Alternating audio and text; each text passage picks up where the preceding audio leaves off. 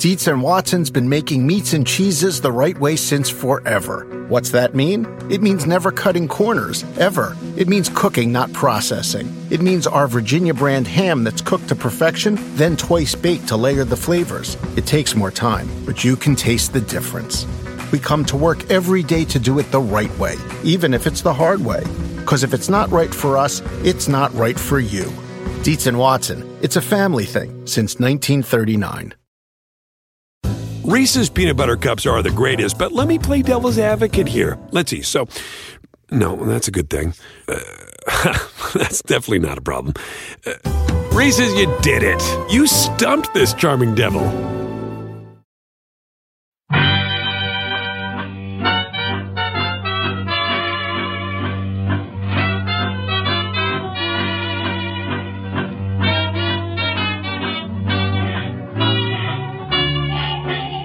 Brett McKay here, and welcome to another edition of the Art of Manliness podcast. Well, we don't normally think of soldiers and first responders as professional athletes, but that's exactly how my guest today argues they should see themselves. His name is Rob Shaul, and he's the founder and president of the Mountain Tactical Institute. It's a research organization dedicated to creating fitness programming that takes workouts outside the gym and gives them a mission-centered focus. Rob believes that soldiers, police officers, firefighters, even plumbers and HVAC guys, and folks who participate in strenuous mountain activities like rock climbing and backcountry skiing should view themselves as professional athletes and train not just to train, but for a purpose outside the gym. And today on the show, Rob and I discuss what makes the Mountain Tactical Institute's mission-focused approach to fitness different from other organizations, why it is that soldiers and first responders should think of themselves as professional athletes, why soldiers serving in Afghanistan started following his fitness programming for mountain climbers, why there's so many out-of-shape first responders on active duty, and how to train to become a tactical athlete, even if you're a civilian. Great show packed with information. After the show's over, check out the show notes at aom.is/tactical athlete, where you can find links to resources we can delve deeper into this topic.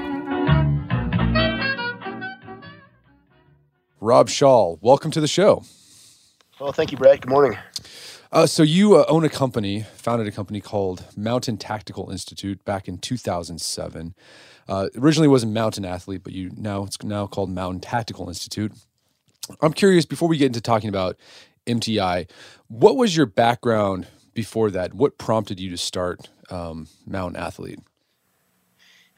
Lifelong gym rat on the fitness side. Went to the Coast Guard Academy, was in the Coast Guard for 5 years after school and military. Then went and got my master's degree, actually in political science as my education. And then I moved back to Wyoming and started a company and did that for 10 years and decided to sell that and wanted to do something else. And I just one of those guys who kind of would go to the gym and train, and pretty much other people would see me train and want to start training with me.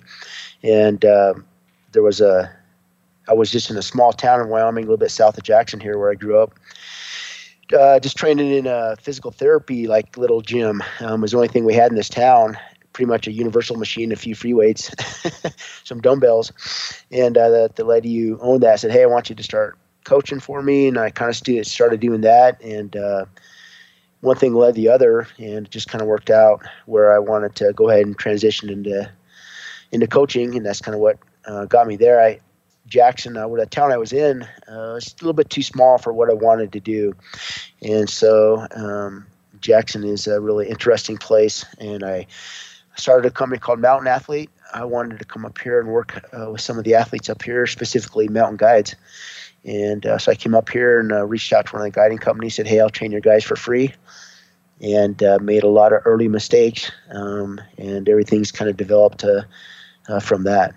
So what's MTI's focus? I mean, it's called Mountain Tactical Institute. So I'm guessing it's mountain athletes and tactical guys.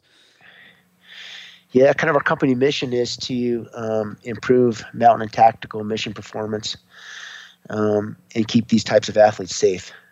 So that's really our focus. We, for years, had primarily emphasized fitness programming and fitness training. We did some other stuff too on the tactical side. We actually developed a system to train accurate marksmanship under stress, believe it or not. Did a lot of shooting. But then just about a year and a half ago, 2 years ago, we expanded our reach to start taking a look at policy, safety issues, gear. And so now we're pretty much a research institute. We cover all those different areas. Anything that has to do with mountain or tactical performance and mission success, we're interested in taking a look at. So with the mountain athletes, why do you think these folks needed specialized fitness programming? Isn't doing their job or activity enough? I mean, if you want to get better at skiing, like, just go backcountry ski a lot. You're right. There was really no, and there really is no strong tradition of gym-based fitness programming for mountain athletes, especially on the recreational side. Now the high-level athletes do this type of stuff, the high-level rock climbers and obviously the alpine race skiers, U.S. ski team, those types of folks do a lot of gym-based programming. But for even the backcountry skiers or the alpinists, there was really no strong tradition of that. And my approach was just to get in there and see what we could do and develop a programming that transferred to mission performance. I think that as more and more athletes started doing these sports, we saw a couple things. First, because of the X Games and Free Ski World Tour, there was a little bit more money and emphasis and media attention on some of these sports. And what that did was it started attracting a higher level of athlete. Here in Jackson, it's pretty amazing how many collegiate Division I athletes come into the gym to train, and they're here, ski bumming or trying to develop their alpine mountain athlete type resume. And so I think that the sport started attracting better athletes, and those athletes had a background in strength and conditioning, especially a lot of collegiate athletes. And then also because of the attention on the media side, the competition for attention and what people were doing on the outside just kept on increasing and increasing. So all those different factors have worked together. I'll be the first to admit that it's still not strong in these communities. That's one of the things that we've always kind of struggled with. And I've kind of got away from trying to convince people how, on the mountainside, how proper programming will improve their performance. We've just been doing it too long. Now we just do it and let our athletes speak for us. And we've had some really great success with some athletes. So your initial programming was geared towards mountain athletes, rock climbers, skiers, things like that. How did your programming come to the attention of military members, and how did that transition into tactical or military athlete? Yeah, 2008, 2009, I remember we would just put our sessions up online, and I remember just getting emails from guys downrange in Iraq and Afghanistan mad at me because I hadn't got the session up for that day online yet. Of course, they were ahead of us or behind us on, and it just started building and building. And especially on the Afghanistan side, we had military units who were deploying to really mountainous regions at altitude, and their patrol mission set included a lot of up and down hiking under load, and they just were getting there unfit for it. And so our work on the mountain side, we had guys reach out to us to start developing programming to get guys ready, and we developed a program we called the Afghanistan Pre-Deployment Training Program, which we gave away. And we gave that away to thousands of guys. We had battalion commanders deploy it with their entire battalions, lots of individual guys, lots of platoon leaders and squad leaders and up and down the chain. And it was just a program we developed from what we'd learned working here on the mountainside on how to get athletes ready in a gym-based setting where they don't have a mountain outside. If you're in Fort Campbell, Kentucky, or Fort Bragg, North Carolina, you can't go hike up and down a mountain. But to kind of use what they had, really basic equipment, and do the best we could to get them ready to go downrange. So that's kind of what got us our start. So, I mean, like, what do you think is lacking in the default physical training in the armed services currently, where you had guys in Afghanistan and Iraq saying, I'm going to go to this outside source to get my physical training in? really just knowledge. Just how do you train to climb up and down, mountains because guys would deploy and get downrange, and the next day they'd be out on patrol. So how do you train for that? And the traditional, we were coming along. CrossFit had a huge impact on military guys, also greater than us, and so guys would do CrossFit, or they would do typical military PT, which is running, push-ups, and sit-ups, and find they got downrange and they just weren't performing well when they did their patrols. So that kind of led to them seeking us out. Just in that aspect of that, it was just a knowledge of how you program and train for that. And that kind of got us going on this idea of working with the different sports that we work with, and then with these different mission sets on the tactical side. It helped us get more and more focused on designing sport-specific or event-specific or mission-specific programming, fitness programming, for whatever that mission is going to be. So we went from designing a general training program for mountain athletes to designing a season-specific program for lift-assisted alpine skiing, designing a really mission-specific programming for one of our athletes who attempted to climb and ski a major peak in the Wrangell Mountains up in Alaska. So what we found is that as we started doing more and more programming, our stuff got more and more specific, from a general training program for mountain athletes, all-around mountain athletes, to a season-specific programming for something like lift-assisted skiing, to a really specific program for an athlete who's going to do a backcountry major ski mountaineering expedition, a single 24-hour push for a peak in the Wrangell Mountains in Alaska. And all those different types of programming from the fitness perspective are different. And what we've developed is a methodology on how to identify the fitness demands of the sport, of a season, of a specific event, work backward from those demands, identify the fitness programming which trains those demands and gets an athlete ready sport specifically for that event or mission or sport or whatever it is. So our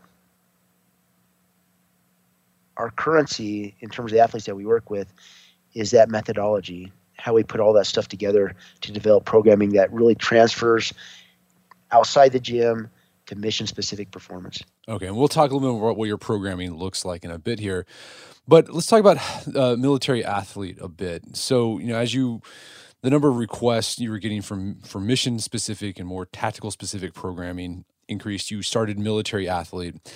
Let's say, I'm sure there's plenty of listeners who are listening to the show right now and they're thinking of joining the military, or they want to get selected for special forces. Based on your experience with working with thousands of different of individuals in the military world, what are the most important things that listener should know in order to prepare for the physical training portion of that? Not to assume that just being fit in one area will make you fit for what you're going to face at boot camp or at special forces selection or whatever. What we say is that the further you are away from the event, the more general your programming can be. And as you get closer, the more specific it should be. So, for example, guys who do a lot of CrossFit can't assume that because they're smoking these 3 to 5 minute super intense gym-based exercises or events in a CrossFit that's going to transfer over to being able to rock 12 miles with 45 pounds, in 3 hours at the end of a long 10-hour day of getting smoked by the cadre. So there's just the idea is to focus on or identify kind of what you're going to be facing and then train for that. And just understand that not all programming transfers well, and identify the programming that transfers well or the preparation that'll transfer well to the event. That's great. And I've also noticed on your site too that you've also expanded into creating programming for law enforcement officers and fire and rescue professionals and first responders. And I guess there was a need for that. I mean, you had a blog post where you talked about the number of first responders who are out of shape, like not just like they can't run very far, like they're obese or whatever. Do you have any statistics about the number of out of shape first responders in the U.S. out there? Not to that level. We do know that, for example, in 2015, the number one cause of firefighter deaths was cardiac arrest, which is just heart attacks. And that's consistently the issue. What we kind of happened was we had many military guys were moving they get out of the service and they would go to the first responder world, especially on the law enforcement side. And then we also got some currency within the law enforcement guys on the side who were in there already, who found our stuff and started wanting us to start programming for cops and detectives and SWAT teams. And the programming is different than the military stuff. But amongst the first responder community in general, there is not a strong fitness culture. One of the things the military has that the vast majority of first responder units doesn't have is an annual high jeopardy fitness assessment. High jeopardy means you don't do well, you can lose your job. All the academies, for the fire academies or the law enforcement academies, they have entry-level gait fitness assessments, and fitness is a big part of the academy. But once guys and women, I guess, get out of the academy, they go into their units or their departments. There's no more, for most units, there's no more fitness assessments. Or if there is a fitness assessment, it doesn't have high jeopardy, or the standards are so low that it's a joke. And so what we've kind of found is that we've actually studied, we set some researchers just to study the fitness culture at a fire department in a mid-sized city in the Midwest. And I sent a PhD and another researcher, and that was one of the things we wanted to take a look at is, can we develop a fitness culture assessment? So we took a look at, individual interviews. We interviewed the command. We kind of observed to see how much guys were training. At this department, every station had kind of a tiny little fitness room where they had some, dumbbells and plenty of stuff to train. Equipment's never a reason, but this department, there was actually a requirement that the firefighters train every day they were on duty, and they had to sign something, or their department or their station captain had to sign something to verify they did it. And there were some integrity issues. Guys were signing and they weren't training. It was just part of this kind of culture. Certainly there were guys at this department who were very fit, but many of them were fit not for work, but for their sport. So there were some triathletes who just did endurance stuff, and some powerlifters who just did heavy lifting. You can kind of see how that works. But so what we found was there's a lacking kind of programming to train for their work, their job, their profession, and then also just a pretty poor culture. We actually took a look at the articles that we wrote last year in 2016 and identified which ones were the most read, and the one that was the most read was I wrote an article was titled, First Responders, How Come You Tolerate Unfit Police and Firefighters? We had heard when I've worked with lots of these guys and taught courses at departments, and there's lots of excuses on why first responders as a general, there's just not a strong fitness culture. And I just started thinking about it, that it's an incredible safety issue. An unfit fireman or a police officer can get himself killed or herself killed, and some of the people in the department, no matter what it is, killed also. It's a huge safety issue, but it's not really thought of that way. There are some other things that kind of prevent a strong fitness culture from being developed. One is that unions often fight fitness standards or fitness assessments. down in Colorado Springs a couple years ago, really enlightened. Colorado Springs is where the headquarters of the National Strength and Conditioning Association is. And the local police department kind of worked with the NSCA, kind of enlightened chief at the police department to implement a high jeopardy fitness assessment at that department. And they had a gentle on-ramp for this fitness assessment to let everybody in the department know it was coming. Everybody took it. They had a chance to get up and do it well. Plenty of time. Coaching was offered. And when it finally got jeopardy, when it was finally implemented, several of the female members didn't pass the assessment. And one of the first – it was a jeopardy assessment, so one of the first things that happened is if you didn't pass, you were taken off the street and put on desk duty until you passed it. And there was a lawsuit that came out of that. The officers who didn't pass sued the department. A judge put a stay on the fitness assessment. This is a fairly common thing. So there are just some things on the military side in terms of culture, in terms of this high jeopardy fitness assessment that is done every year, how it's related to, you can't be an up-and-coming officer in the Army these days and not have a pretty smoking PFT score. It's going to hurt your performance evaluation. All those things make it easier to have a stronger fitness culture in the military, and those tools aren't there on the first responder side. The other thing that's really interesting on the first responder side, there's just so many interesting things about it, is that in the military, if you get, past 40,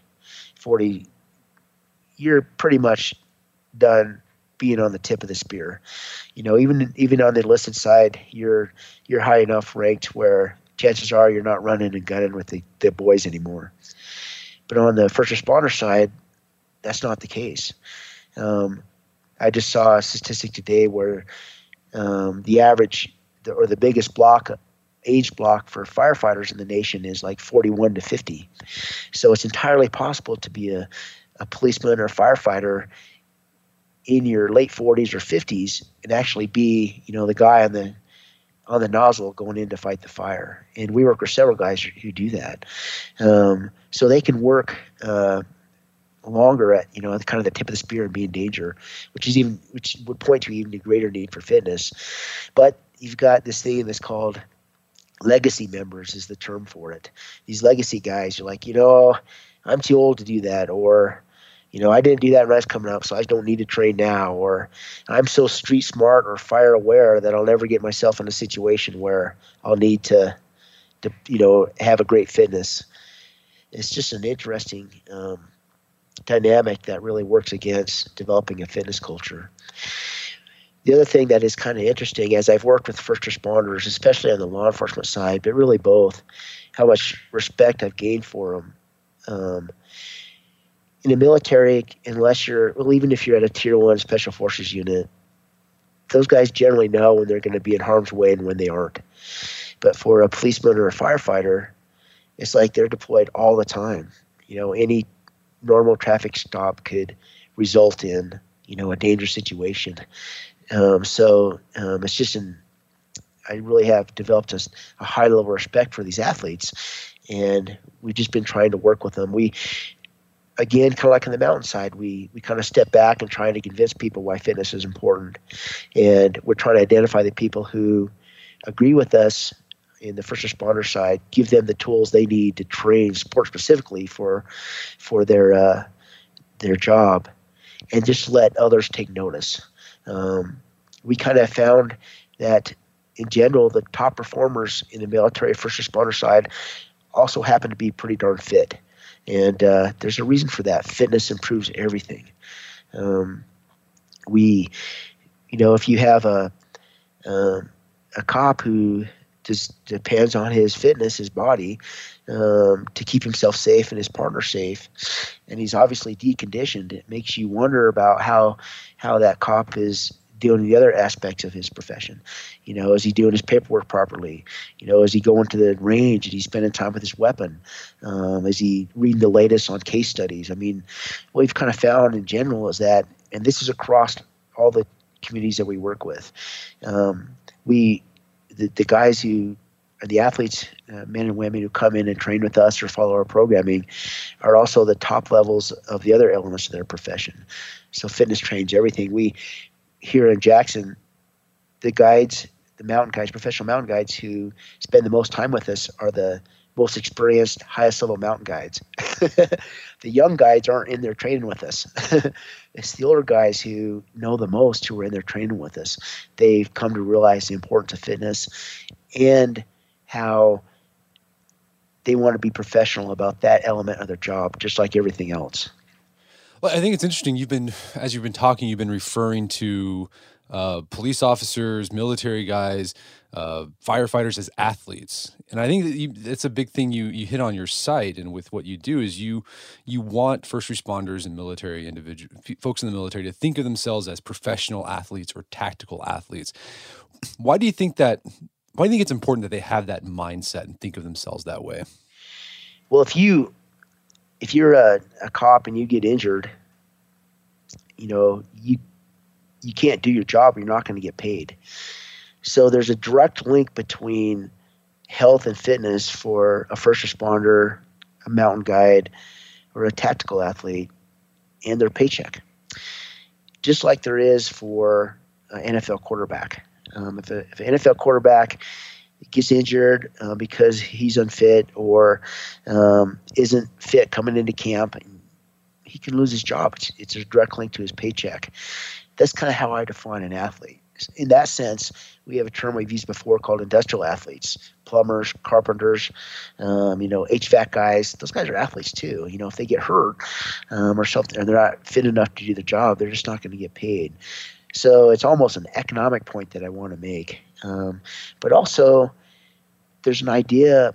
It's kind of cool to be a professional athlete. I'm a strength and conditioning coach, so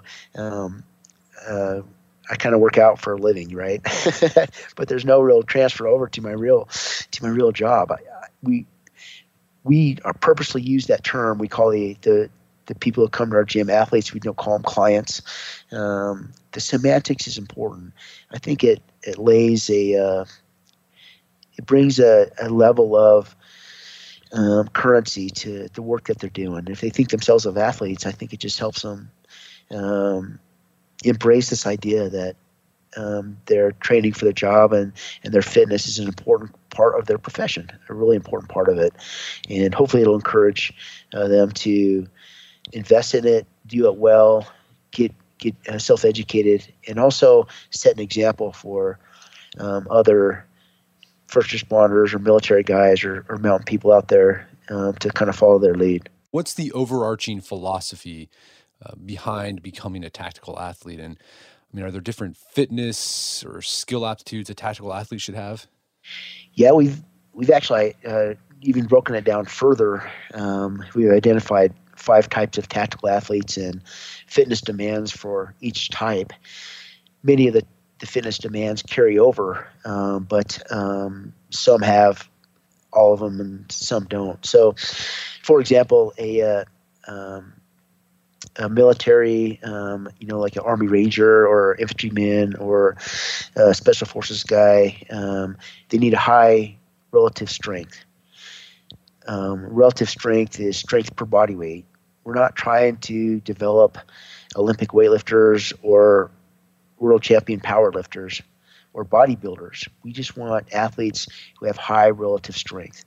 Our strength standards for tactical athletes are not super aggressive and ambitious. In the strength world, they're relatively moderate.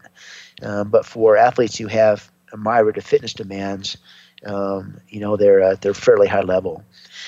We want them to have a high level of work capacity. But when we talk about work capacity, it's not like it's just any type of work capacity. Tactical athletes, law enforcement, fire rescue, military, they need to be able to do repeatable. They need to be on the work capacity side. They need to be able to sprint repeatedly, sprint, recover, sprint, recover, sprint, recover. So not only they need high work capacity for multimodal stuff, we're not sure what type of event they're going to face out in the field, but we do know that in general they need to be able to sprint. On the endurance side, our military athletes and our mountain athletes need a high level of endurance. But it's not just any type of endurance. Military athletes don't need to bike. They don't need to row. They need to be able to run, and they need to be able to ruck run or ruck well for long distances and recover from it. On the mountain side, athletes need to be able to run and hike uphill under load and recover from it. On the law enforcement side, one of our fitness attributes for law enforcement guys on the patrol and detective side is upper body hypertrophy. A cop who has a big chest and biceps, that could be actually a tool to intimidate bad guys from trying something stupid. So we actually train our programming for cops. We'll have upper body hypertrophy in there, and we'll manipulate our sets and reps and have different cycles which emphasize upper body hypertrophy. We have identified fitness attributes for tactical athletes, and then amongst that community, which ones apply to the different professions, and then we program from there for those individual professions. Wedding season is coming up, and if you are preparing for the big day, I know wedding planning can be really intimidating, but finding the perfect suit shouldn't be. Indochino makes it easy to get a fully customizable suit right from your home. Don't just wear any suit on your big day, wear a custom made-to-measure suit. Suits start at just $499, which is about the same price you'd pay for an off-the-rack suit at a department store, and they've also got custom made-to-measure shirts starting at just $89. So I've talked about my Indochino suit on the podcast before. They've been a long-time podcast sponsor. It's navy blue. The measuring process was super easy. They got these video guides you follow. You'll need another set of hands to help you out with that. But the really fun part is customizing it. Got to customize how I wanted the lapels on the jacket, the pockets, the lining. I went no pleats on the pants on this suit. A lot of fun. And then in a few weeks, you have a made-to-measure custom suit sent directly to your door. When planning your wedding, get a suit as unique as you with Indochino. Go to Indochino.com and use code manliness to get 10% off any purchase of $399 or more. That's INDOCHINO.com, promo code manliness. All right, so if you're like me, you've probably signed up for a whole bunch of stuff that has a recurring monthly fee. Subscriptions to newsletters, subscriptions to services that you use online, could be a streaming service, something like that. You sign up for it and then you forget about it. And then every month you're getting charged and charged and charged, and they just all add up, and you have a hard time trying to figure out, where did I sign up for this? I don't know where this is coming from. Well, let me tell you, there's an app that can help you with that. It's called Rocket Money. Rocket Money is a personal finance app that finds and cancels your unwanted subscriptions, monitors your spending, and helps lower your bills so that you can grow your savings. Rocket Money has over 5 million users and has saved a total of $500 million in canceled subscriptions, saving members up to $740 a year when using all of the app's features. I had a chance to use Rocket Money, and it works. You connect your account to it, and then it goes through your accounts and helps you find those recurring subscription fees that maybe you forgot about, and then you can cancel them and save yourself a bit of money each month. Stop wasting money on things you don't use. Cancel your unwanted subscriptions by going to rocketmoney.com/manliness. That's rocketmoney.com/manliness, rocketmoney.com/manliness. Daylight saving time is starting up again. The goal of this is to give us more daylight from March through November. By setting our clocks forward, it may feel like there are more hours in the day, but if you're hiring, it doesn't necessarily help you find qualified candidates for your roles any sooner. There is only one way to do that: ZipRecruiter.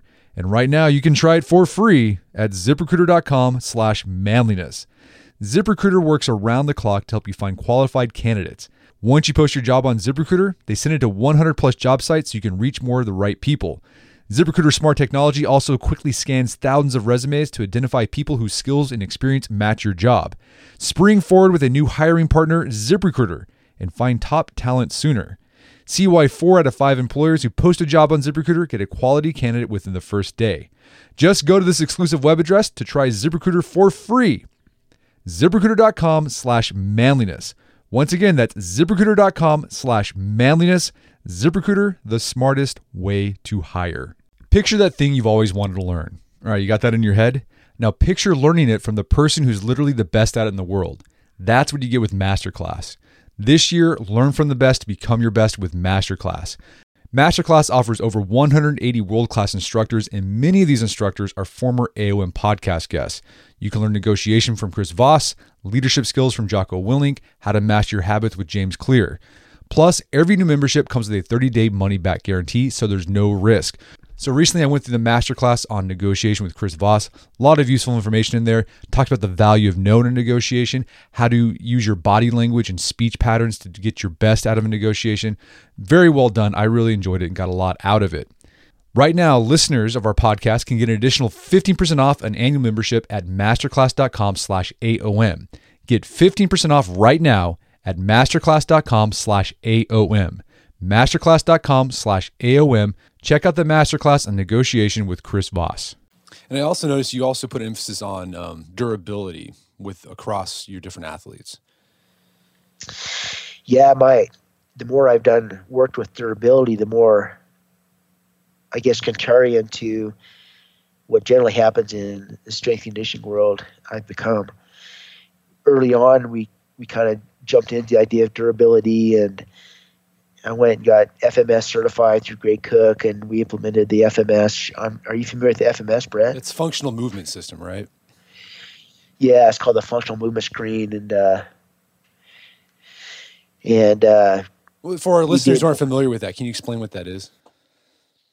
The functional movement screen was developed, I don't know, a decade or so ago by a couple of PTs on the East Coast. And what they claimed it did was it was just a screen of different movements and exercises that they could put athletes through that had some predictive value on injury in the event or whatever they were doing. So if athlete didn't score above a certain level in this screen, their chances of getting injured were greater, is what the FMS founders or designers claimed initially. And so this is a great, all of a sudden, it's a great tool. This is the idea. The idea in general is that really proper movement transfers to durability. And these guys claimed that they had a screen to identify what was a proper level of movement. And then based on how you did on the exercises they had on the screen, they had exercises you could train to get better at the screen. And we initially really jumped on that idea and did it with all our athletes and implemented their exercises. And we also followed what was going on with other PTs and other type of mobility and durability thought out there. But the more and more I worked with that type of stuff, the less and less value I thought it had. And that's continued. Right now, my durability equation is durability equals 95% sport/mission/event fitness plus 5% durability and mobility. There's an emphasis on the fitness side for sure.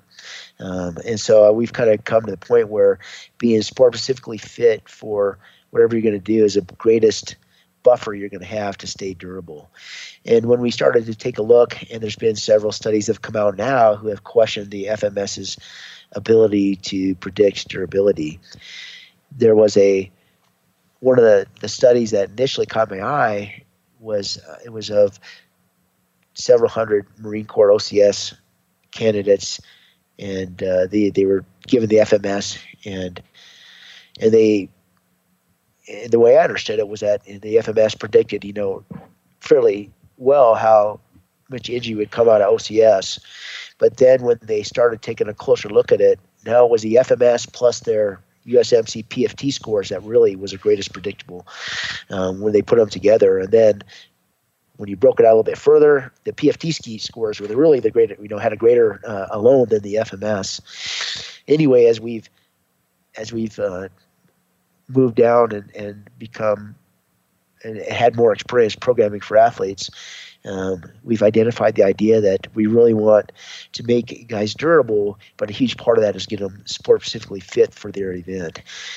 In this world of strength and conditioning, and I'm sure you've seen this in the interviews and stuff that you've done, I guess everything works and nothing works forever. And when I first started programming and designing, I was so righteous about so many things. I'm never going to do this. I'm never going to do that, or that's, and the more I've done it, the less righteous I've become in general. But also the more skeptical I've become of single bullets that seem to just do more than, or just too good to be true, I guess. And so from our perspective, the durability is primarily just a high degree of relative strength, high degree of sport-specific fitness. So if you're a guy going down range and you're going to go to a tactical situation on the military side, chances are, if you do come under fire, you're going to be sprinting, hitting the ground and shooting and getting up and doing it again.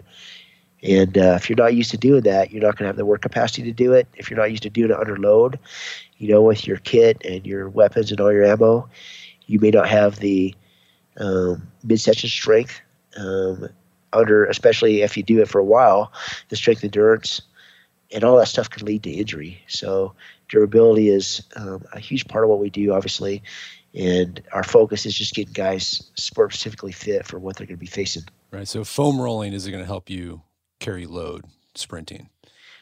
We do a little bit of foam rolling, but it's not a huge part of what we do. All of our sessions include generally, mobility exercises. We'll plug in mobility exercises, especially in strength circuits.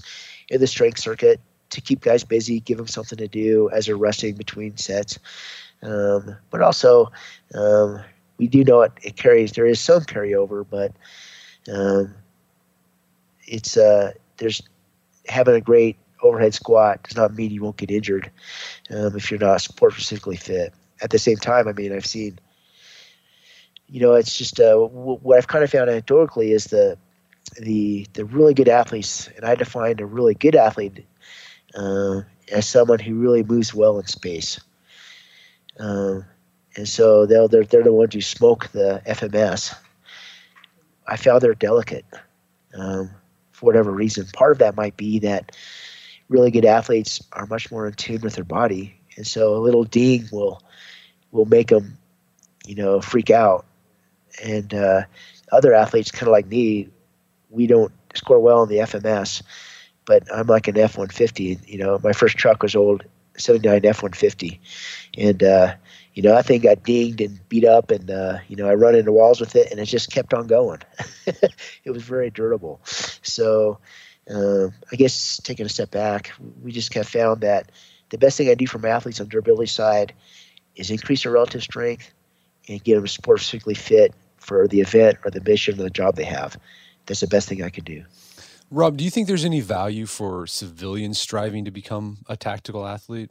I think the best thing that anybody can do for their fitness life, what I've kind of found over the years, as a guy who's been I'm 48, kind of a lifelong gym rat, is if you do your own programming, no matter what it is, you end up doing what you're good at or what you've always done. And it's really easy to get into a rut. And so if you're a civilian and you have an office job, you really don't have a job that demands a certain level of fitness. What I recommend is, and there seems to be this path for civilians, they kind of get in the gym, they come in, or whatever fitness perspective they do, especially if they don't have a collegiate athlete background. It may be a high school athlete. They'll get out of, they'll go to college, they'll play intramurals or whatever, and then they'll get to their work life, and they'll end up doing aerobics or maybe getting endurance stuff, and then CrossFit or something similar will get them back in the gym, and they'll kind of be all excited about that for a while. And it seemed the evolution of the sport of fitness, which is pretty much what CrossFit is now athletes will take that fitness and they'll start doing stuff outside. And it seems their first stepping stone will be a Tough Mudder or Spartan Sprint race, or maybe a Go Ruck event, one of these kind of manufactured artificial outdoor events. They're definitely physically challenging, but are still artificial. What I kind of find is my prediction for the next step is athletes, on the civilian side, we're kind of seeing this now going ahead and saying, okay, I've kind of done a Tough Mudder event or whatever. Now I want to go on my own and do a rim to rim, push of the Grand Canyon, or I want to come and hike the Bridger Teton Wilderness Highline Trail, 50 miles in a week, backpack, or I want to go climb Rainier or Denali, or I want to get into rock climbing. So what is kind of interesting from a fitness perspective is all those different things you're doing outside the gym. If you're programming and training for those specifically in the gym, it keeps your gym life kind of really, there's just a lot of variety that you're going to be doing. And it'll keep you in the gym where, if you're just going to do the same thing all the time or train for appearance, really, it can get so stale so fast. But training for outside events, it just opens up a whole new incredible world to you, not only for the events, but also for your gym life. Certainly that's been my experience, and the athletes around the world who follow our stuff, they kind of fall into that. It's interesting how, people have been following our stuff for years are like, I did this, I went and climbed Rainier, I just did a Go Ruck. I'm going to go do a 3-gun, shooting contest. And, this summer I'm looking at a 50-mile ultra race. And they're able to use our programming for all those types of events. And you can imagine their gym life. It's so much variety. It's so interesting.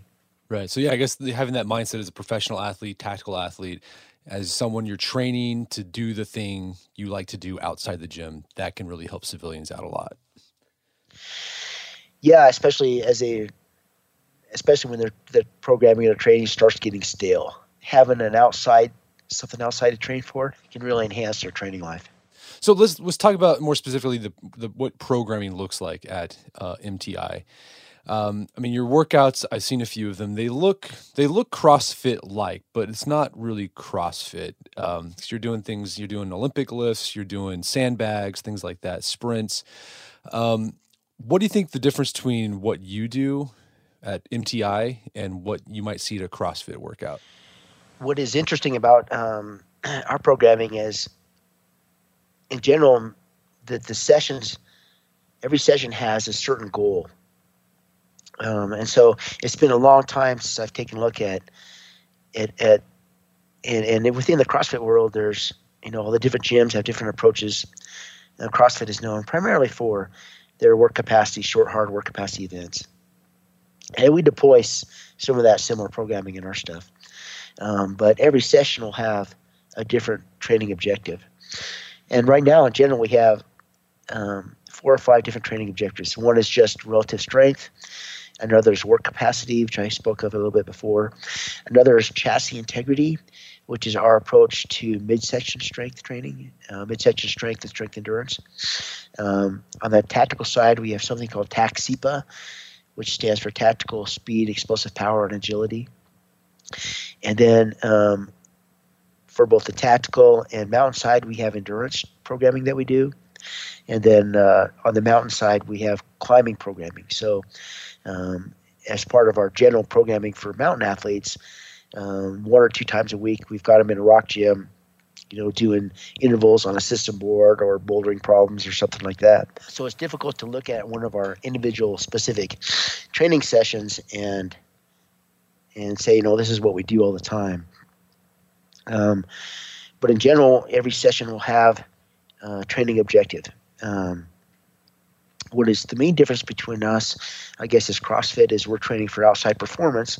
And so that is what gives us the liberty, really, to take and have these different focuses for the training sessions. The other areas that we probably do a lot more endurance than they do in the typical CrossFit side. And when I say endurance, we're not into we do some long running and some long rucking, some long endurance. I believe you have to go long to train long to go long, and so that's a big part. I guess it's kind of hard to take a one-session snapshot and say that's what we do. And perhaps that's the biggest difference between us and CrossFit is a lot of times you can take one session of a typical CrossFit workout and everything is going to be fairly similar. It's not the case with us. It's much different for us. Well, let's take a look at with the strength side. I mean, what are you guys doing? Is it body weight stuff, lifting weights? What kind of thing do we see on developing that relative body weight strength? Yeah, we do. We've developed actually 5 or 6 different strength progressions over the years that we use to develop relative strength.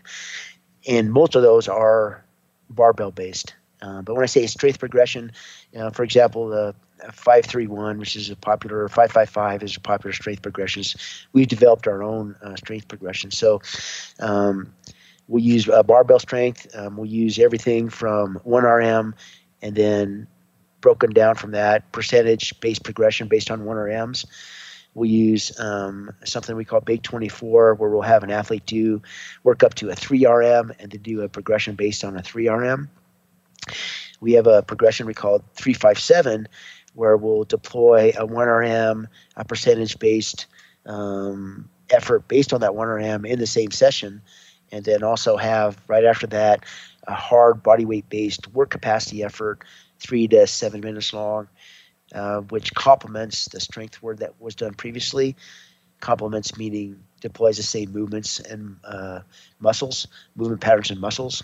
And the idea is to elicit some of that hormonal flush that they kind of get out of a CrossFit to enhance the strength work. Sometimes we'll take and we'll step out of barbell work to do body weight focused cycle of strength training, primarily just to unload for a while. When I say relative strength, I mean strength per body weight. That doesn't mean body weight strength. For example, our strength standard for tactical athletes is 1.5 body weight bench press and front squat. So if I weigh 150 pounds, I want to be able to front squat and bench press 225. That's one of our strength standards for tactical athletes.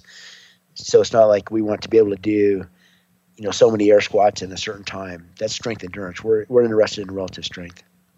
So I mean, I know you can't get like a broad sweeping look at what a program looks like, but it sounds like you're gonna have a workout where you'll do some strength followed by some work capacity, and then the next day you might do some endurance work, depending on what your mission specific goal is. Right, either the mission specific goal or, and again, in general, the way our programming work is the further you are from the event, the more general your programming can be. And we call that general programming. We call that base programming, mountain base, military base, law enforcement base. That general programming isn't totally random. There's definitely a focus to that, and that focus is training those different attributes that we want to train. So, for example, let's say we have a guy who's going to SFAS, which is Green Beret selection. And he's got 6 months to train. Our Green Beret selection specific program, we call the ruck-based selection training program, is 8 weeks long. We want him to do that program 8 weeks right before he goes to selection. So that's 2 months. We've got 4 months for him to do other stuff. And that other stuff is what we call our tactical base. So he'll be working on cycles that train relative strength, work capacity, endurance, tactical SEPA, and chassis integrity. So his typical week Monday he's coming in and he's doing tac SEPA, agility, and strength. Tuesday's coming in and Tuesday he's out rucking with a 45-pound pack for 6 miles. Wednesday he comes in, he does another half session of relative strength. The second half is work capacity. Thursday he's going to go out and do 800 intervals based on a 3-mile run time he did before. We're working on his speed over ground for running. Friday comes in, he does work capacity and chassis integrity, and then Saturday is another long ruck. So you can kind of see how that kind of works together. We're trying to train all those different attributes concurrently. Now, when he gets to that 8 weeks before selection, the idea of training that stuff concurrently goes out the window. We're not concerned about that anymore. We want to get that athlete sport specifically ready for special forces selection. What does that mean? It means we're going to greatly increase his rucking. He's going to do a lot more rucking. The first thing he's going to do when he gets there, he's going to have to do the APFT, the Army Physical Fitness Test, push-ups, sit-ups, 3 mile or 2 mile run.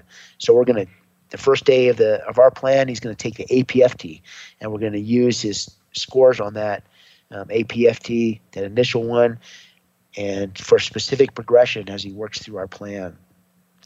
He's also going to get team events and just work capacity smokers at selection. Long days where they'll just come out and they'll mess with the guys, right?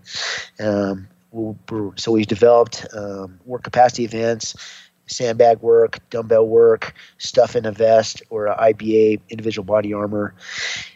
His now his sport specific plan will train all these different attributes, get him specifically ready for special forces selection. It includes a Saturday long ruck. So he'll work up, I think, like 18 miles on Saturdays just for rucking. It's a very intense, super focused on the fitness demands at selection.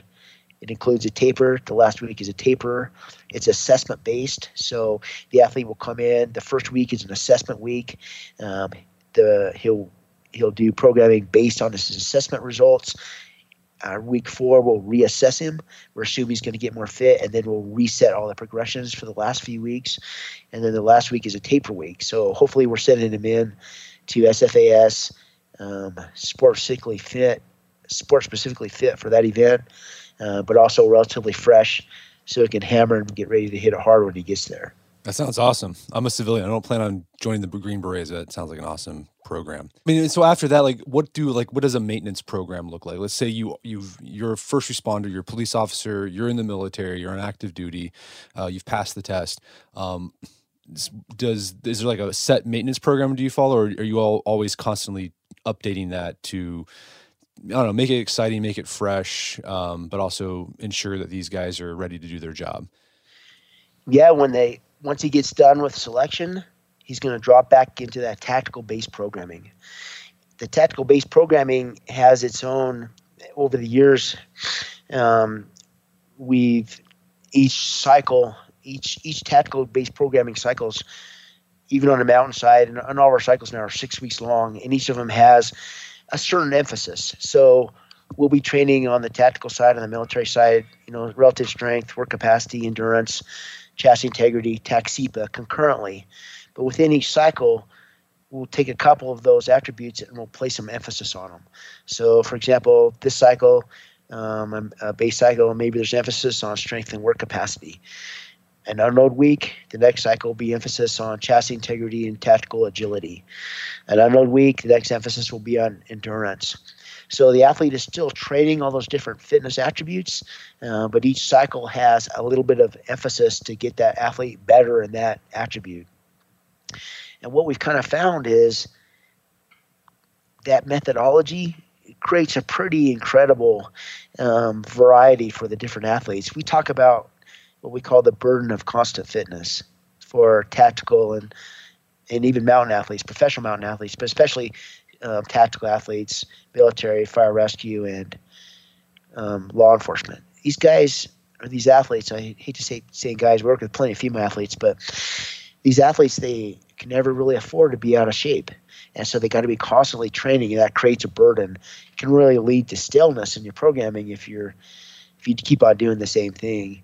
Over the years, we found that our base fitness cycles really do a great job of addressing the stillness and keeping things interesting. Generally, in a base fitness cycle, there will be some type of assessment. So, for example, I mentioned the one earlier. Maybe he'll be, come out in the first week of the cycle. The athlete will need to do a 1 mile or a 3 mile run for time, and they will do progressions based on that assessment. In the middle cycle, will reassess it, and that assessment and kind of measuring yourself really helps keep things interesting. As well, our programming is continually evolving. Just last year, just this past couple of years, we changed the way we train mid-session strength completely with our new chassis integrity theory. We introduced TAC-SEPA. So it's not like our programming is static. We're continually evolving it as we look to find things that work better, work well.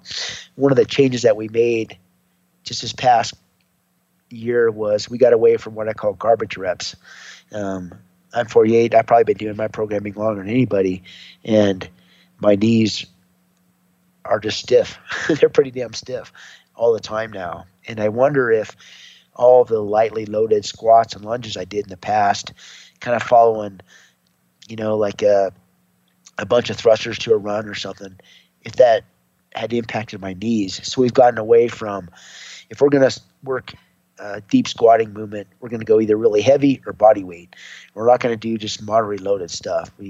So our programming, I guess, what I'm trying to impart is that we're always evaluating what we're doing, trying to do it better, thinking about mission performance, long-term longevity for the athletes, mission durability, all those types of things.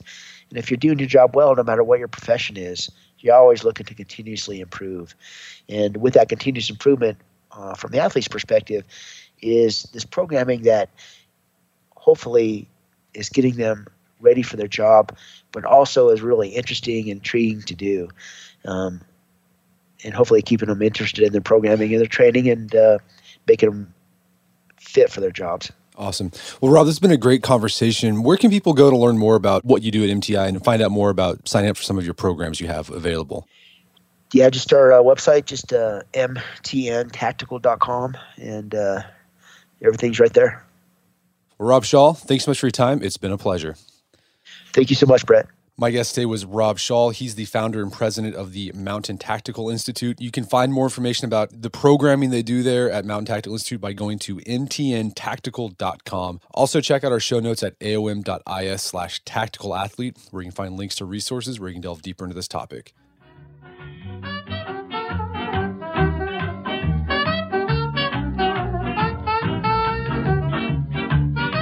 Well, that wraps up another edition of the Art of Manliness podcast. For more manly tips and advice, make sure to check out the Art of Manliness website at artofmanliness.com.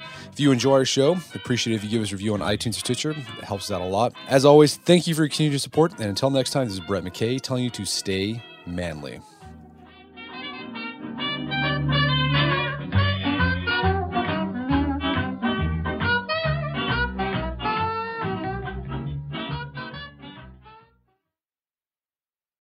Reese's peanut butter cups are the greatest, but let me play devil's advocate here. Let's see. So, no, that's a good thing. That's definitely not a problem. Reese's, you did it. You stumped this charming devil. Everybody in your crew identifies as either Big Mac Burger, McNuggets, or McCrispy Sandwich. But you're the Filet-O-Fish Sandwich all day. That crispy fish, that savory tartar sauce, that melty cheese, that pillowy bun. Yeah, you get it. Every time. And if you love the Filet-O-Fish, right now you can catch two of the classics you love for just $6. Limited time only. Price and participation may vary. Cannot be combined with any other offer. Single item at regular price. Ba-da-ba-ba-ba.